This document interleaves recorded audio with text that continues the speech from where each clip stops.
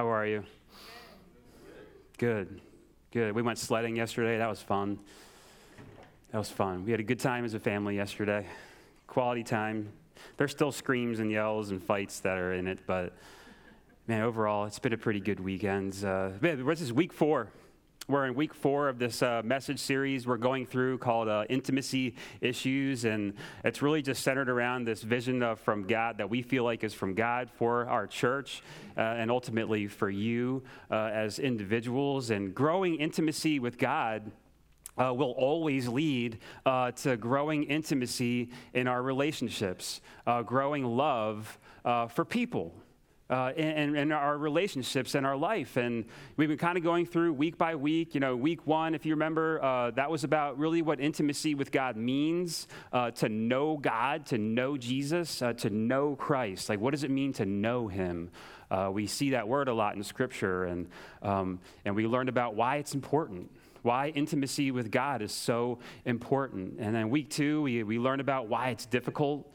Why intimacy is so difficult in our lives, with God, in our relationships, in our lives. We're just not good at it. We're not good at intimacy. We're not good at love, receiving love, giving love, and things like that. And then, week 3, we learned about how intimacy with God returns through the gospel of Jesus Christ. And then we learned 2 ways of how we grow. Not the only ways, but we learned 2 ways in how we grow in intimacy with God. And that's really just experiencing the power of the resurrection, seeing this reversal of sin, this transformation in our life, and then also sharing in Christ's sufferings. When we suffer, we grow in intimacy with God. When we suffer, we're becoming like Jesus in his death, and we grow in intimacy in that way.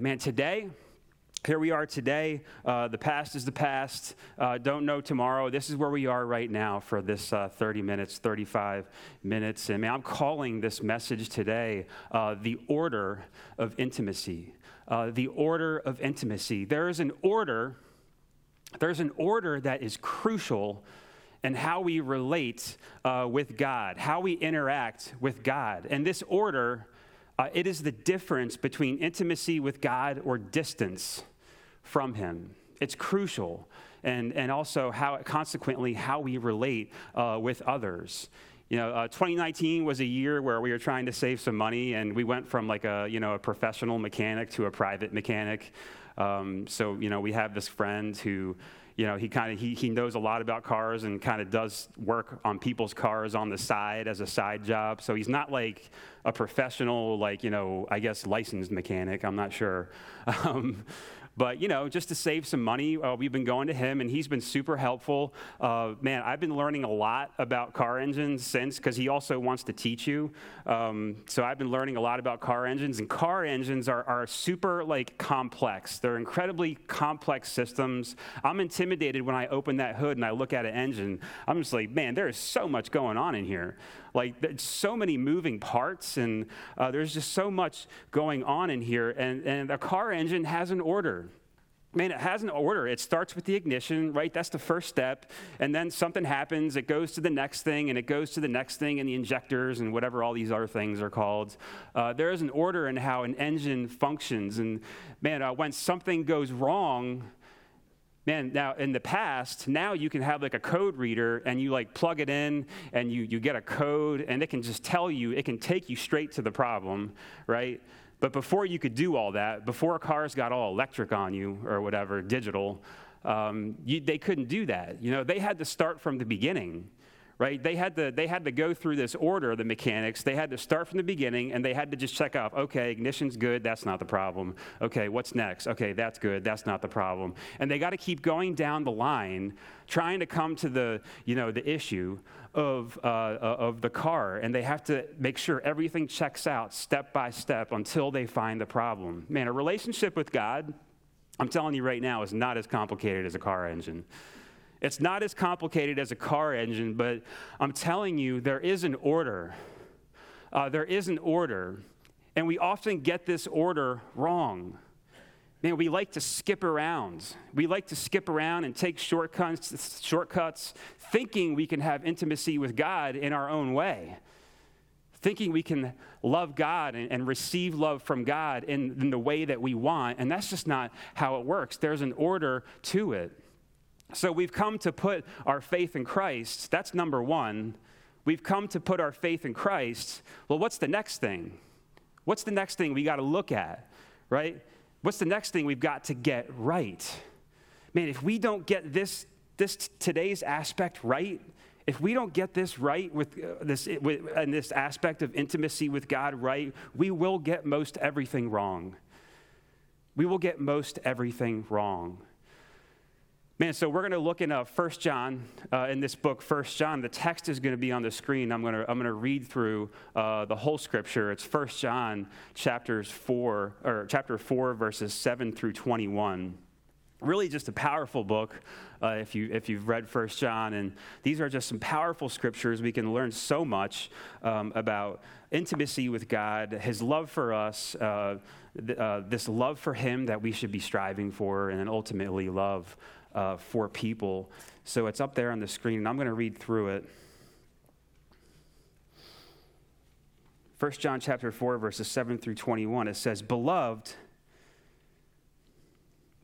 let us love one another, for love is from God.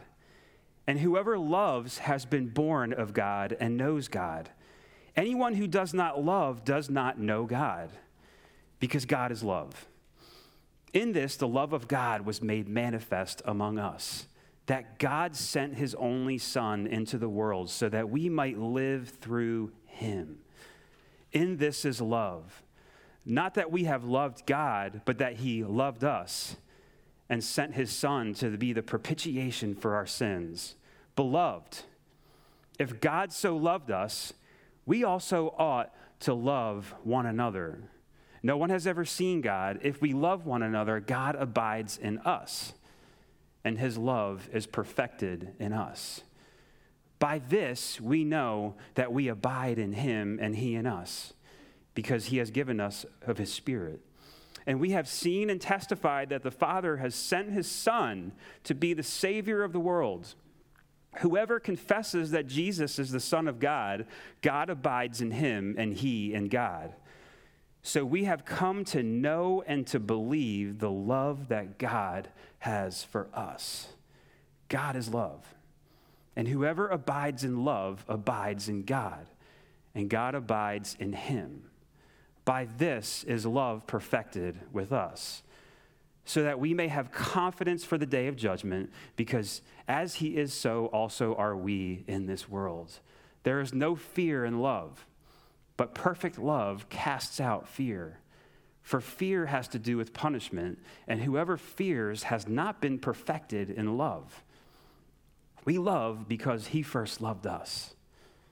If anyone says, I love God, and hates his brother, he is a liar.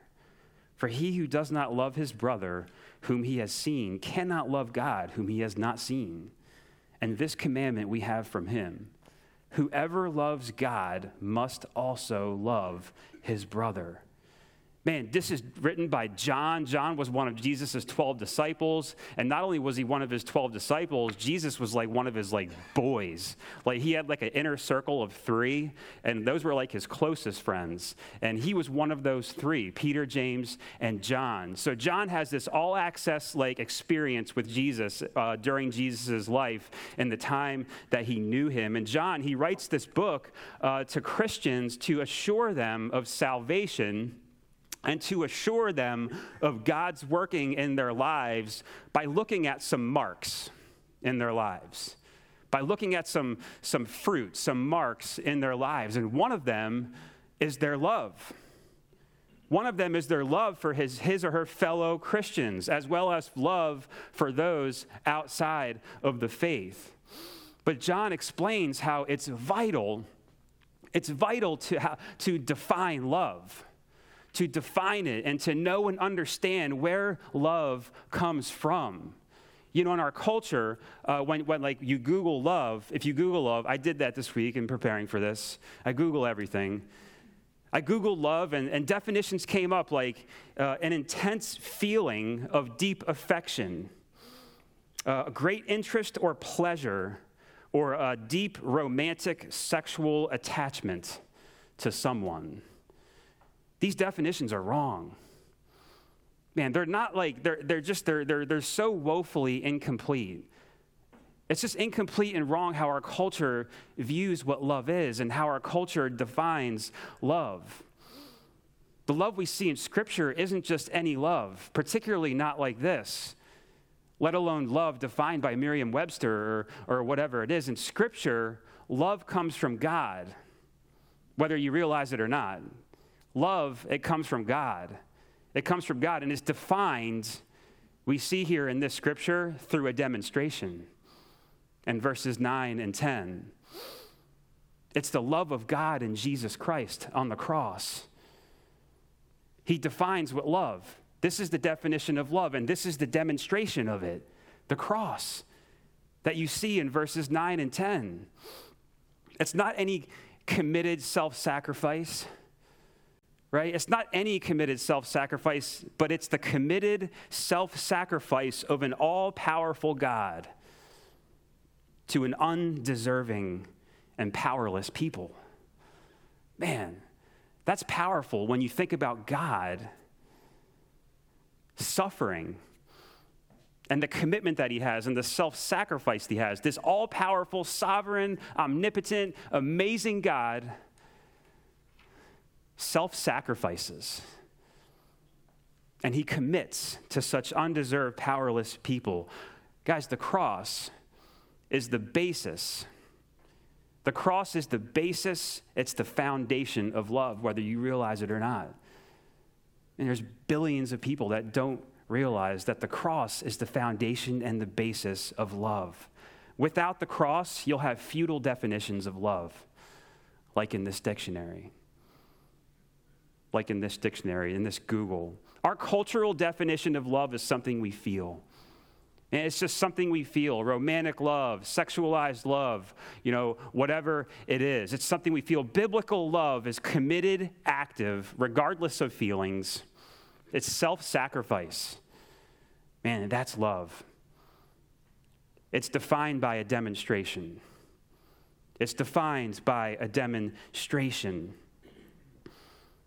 So whenever you see the word love here, love, it's used 28 times. I underlined them all on this chapter on the screen. 28 times it says love in this text. That's a lot. I think God's trying to tell us something, right? Well, when you see that word love, it's not just any kind of love. It's not the cultural love, man. When you see that word love in there, what it is it's the committed, self-sacrificial love as demonstrated by Jesus Christ on the cross. That's the love that he's talking about. That's the love he's talking about. So with that said, man, we see here in this text that there is this repeated language of order, this order of intimacy. We see here in this text, and in the beginning of verses 7 and 11, it says, beloved, right? He opens these verses, beloved. Beloved means a much-loved person. A much-loved person. He's basically saying, much-loved people. Much-loved people, let us love one another. Man, he's starting first with their identity as somebody who is loved by God. That's the first thing. Man, he's starting with that. Beloved, much loved people much loved first by God, as shown in Christ on the cross. Let us love one another in this way. Order. And then verse 10, it says, in this is love. Not that we loved God. He's like, get it right. There's an order here. Not that we loved God, right? What's it say? But that he loved us. Course correction, switch it, order. We got to get that right. Not that we loved him, but that he loved us. Verse 19, man, it just sticks out right there. We love him because he first loved us. You see that word first. There's an order. There's an order to intimacy with God. There's an order to intimacy with others in our relationships. Man, these verses not only declare God's love for us, but they also tell us when he loved us. That is critical, is the when. And the answer is first. It's first. Guys, the order is everything. The order is everything. Man, the Pharisees asked Jesus, right? The Pharisees asked Jesus, what are the two great commands? You know, like, what does all of God's law boil down to? What are the greatest commands? And Jesus says, love the Lord your God. That's the first one. Love the Lord your God with all your heart and all your mind and all your soul. And the second is like this, he says. The second is like this, love your neighbor. Love your neighbor. That's all of God's law boiled down. It's those two commandments. It's good to want to love God more. Man, we read that. Okay, love the Lord your God. I get that. I want that. Man, I want to do that. How do I love God more? How do I love God more? Man, that is a good thing to desire.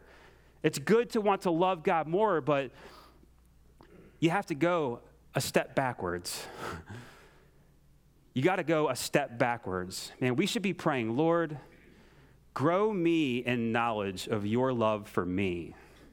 That's how we grow in love for God and for others. We got to go a step backwards. That has to be our prayer. Father, I want to love you, but first, please show me and grow me in my understanding of your love for me. We got to go there. We need to move our starting line. We got to move our starting line back. Man, we got to move our starting line away from us. We got to move it away from us, from a me-centered start, right? When I say, man, I want to love God more, that really just starts with me. It starts with I. I want to love God more. And then we muster up all the strength we can. You know, God, this is going to be a great day. I'm going to love you so much. Oh, but then we mess up and we do things that don't love God. And man, we don't start with ourselves. Man, we have to move the starting line back to God. We got to move it back to God.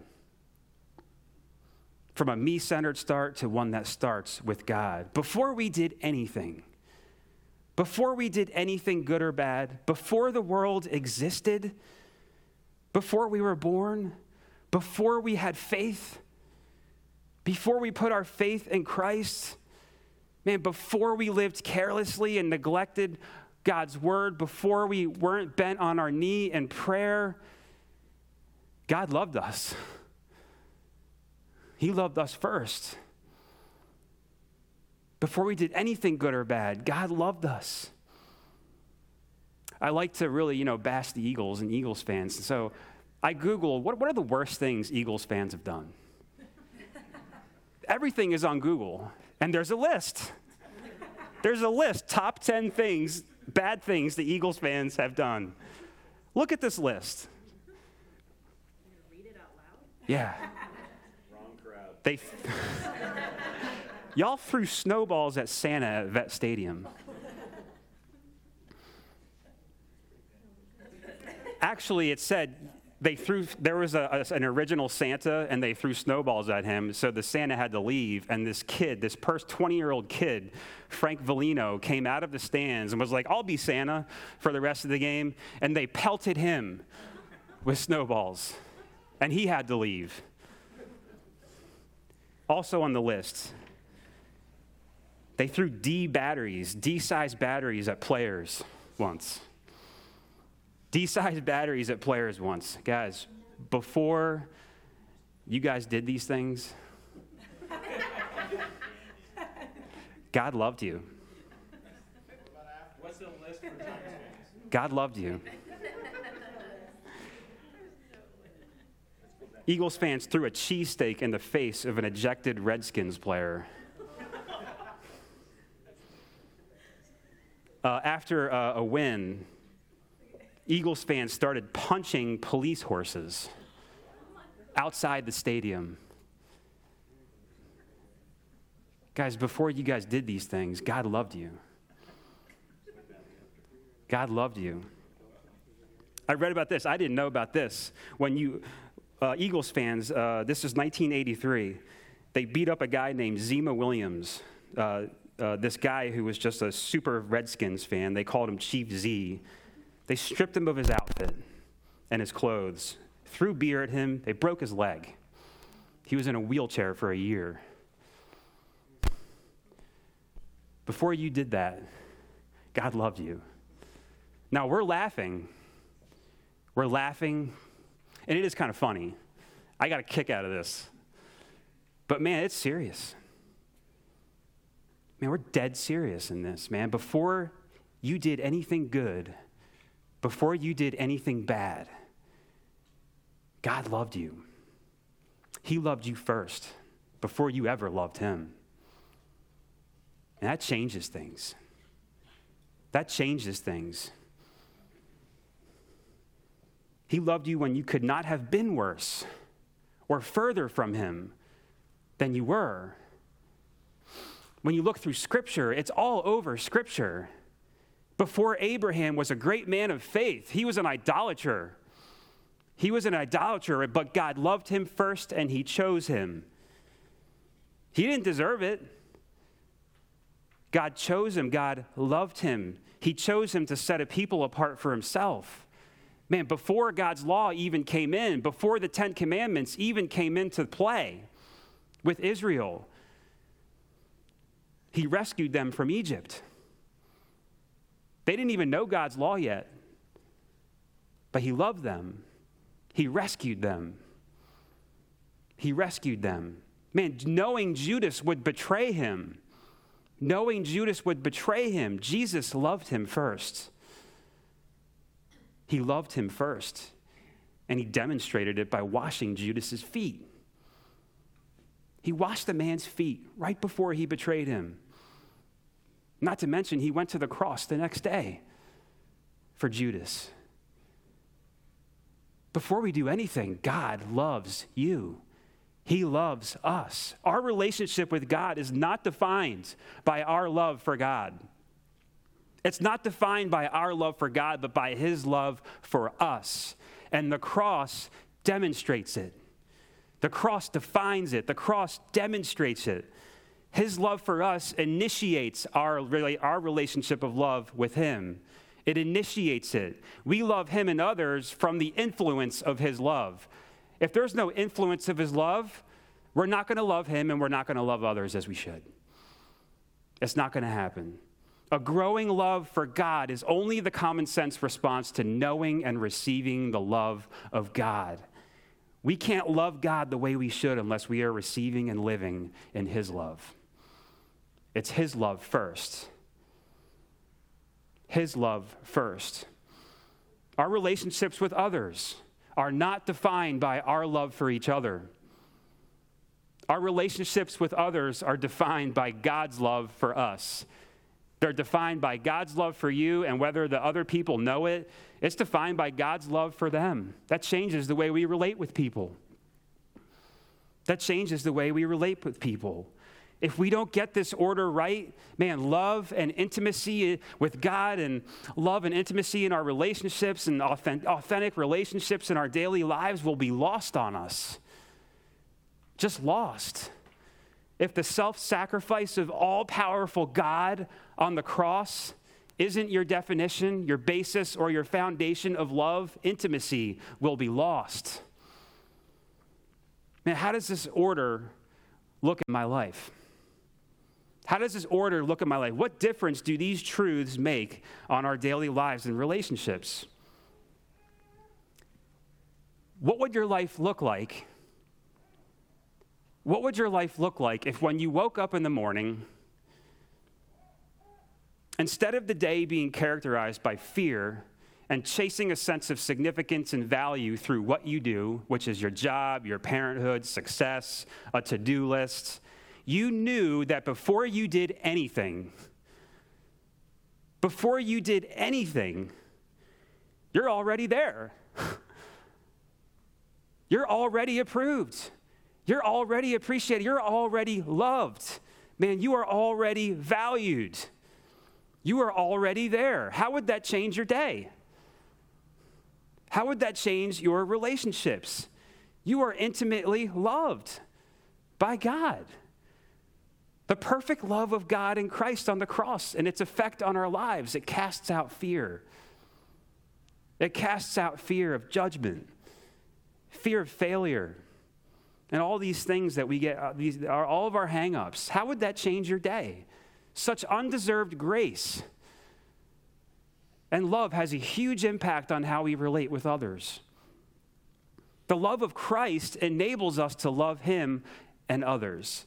It makes us so secure and so fortified in this love, this unchanging, never-ending love. Instead of chasing, you can rest and you can trust him. Maybe you wouldn't feel like you have to win every argument. Any married couples in there, you know? You feel like you got to win every argument? Maybe you wouldn't feel that way anymore. Because you're so satisfied with God's love, nothing else can satisfy you. Not any gain you can get from winning an argument. That's how satisfied you are in God's love. Or maybe you wouldn't feel like you have to know everything, right? There's people that, man, they just feel like they have to know everything. Or you wouldn't feel like you have to have the last word, married couples. Anybody struggle with that? You feel like you got to have the last word? You can let things go. Failure wouldn't destroy you, and success wouldn't either. Success wouldn't either. God's love for you is greater than anything gained through winning an argument, having the last word, whatever it is. What about our marriage? What would our marriages look like? Man, I've been thinking about this all year. What would our marriages look like? It's common that spouses, we feel we have to earn our spouse's love, right? Do we not? We feel like we have to earn our spouse's love. That's not a gospel-centered marriage. That's not a gospel-centered marriage. You want to know what a gospel-centered marriage looks like? That's not a gospel-centered marriage. That's a marriage like that is the quickest way out of intimacy. It's oppressive to have to earn your spouse's love because you're dealing with perpetually sinful, discontent hearts, and enough is never enough. How freeing if each spouse woke up in the morning and knew that before they'd done anything today, succeeded, failed, washed dishes, before you did the laundry, mowed the lawn, did your hair just right, before you've even had sex, before you've done any of these things, you were intimately loved and committed to unconditionally. And you didn't have to do all these things to work your way, to earn your spouse's love. That's a gospel-centered marriage. That's a gospel-centered marriage. That's elusive, though. That's elusive. It's hard. It's hard. It's oppressive when you feel like you have to do these things first before you can know you're loved. But it starts with God. If we don't get the order right with God, we will never get it right at home. Man, what about our work? What would your work look like? Man, how freeing to your staff if they knew that before they did anything, before they compiled a report, before they hit a milestone, before they sold a house, before they reached a monthly quota, they knew that they were loved by their boss. That they were loved by their boss. But it starts with God. If we don't get it right with God, we'll never get it right at work. We won't. Now, what about our children? This is an area I've been convicted in.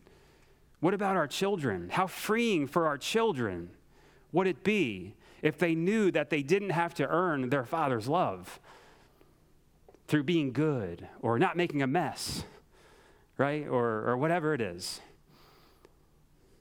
They could wake up in the morning and they didn't feel like they had to follow a rule or get a certain grade or a certain GPA or get into a certain college to be accepted and approved by their parents and to be loved by their parents. They didn't have to fear.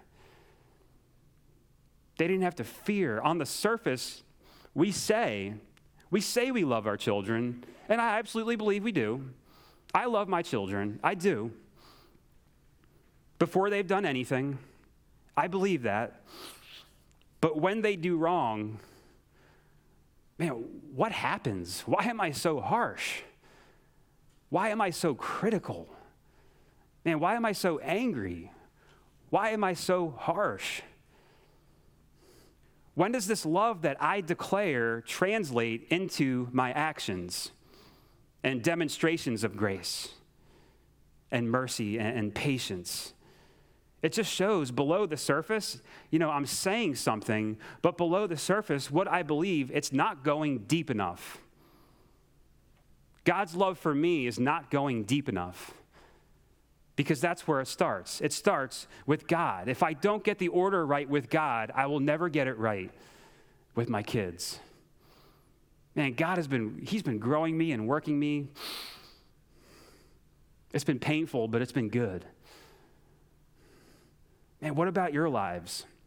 I'm afraid our view of God and his love for us, of this order, and our view of who we can be with just his love, is too small. Our view of all that is just too small. Because loving so freely, it scares us. Let's be honest. It scares us. Our sinful self-centeredness wants to have control over who I love and who I don't love. Nobody tells me I should love him or shouldn't love him or like him man, we want options. We want options. I want to be able to love who I want to love and love who I don't want to love. I don't want to like him, and that's okay. We want options. We don't like absolutes. God is a God of absolutes. You're going to have a really hard time with God if you don't like absolutes.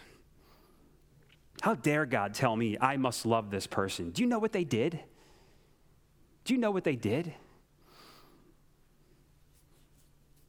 I want to conclude with a quote from this book.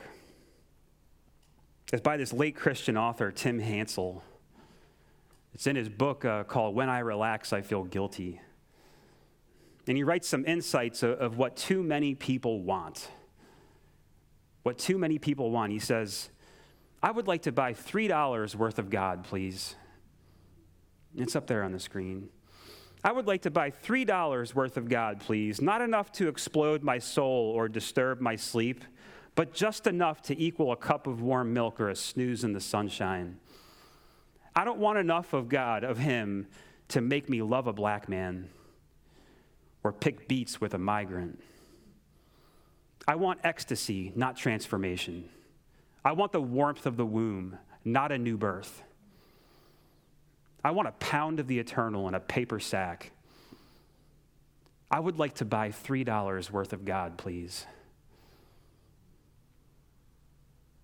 Man, we buy $3 worth of God when we get the order wrong. When we get the order wrong, we're buying $3 worth of God. Man, even less. When it comes to intimacy with God and others, $3 worth of God is going to get you $3 worth of life and freedom and intimacy. Growing in the knowledge of God's love for me paralyzes self-centeredness. Growing in the knowledge of his love for you paralyzes your self-centeredness. It paralyzes fear. It paralyzes insecurities. Paralyzes. And if the order doesn't drive deeper into our hearts, that we're first loved by God before we did anything, we will never love others first before they've done anything. We will never love God as we should, and we will never love our neighbor first before they've done anything.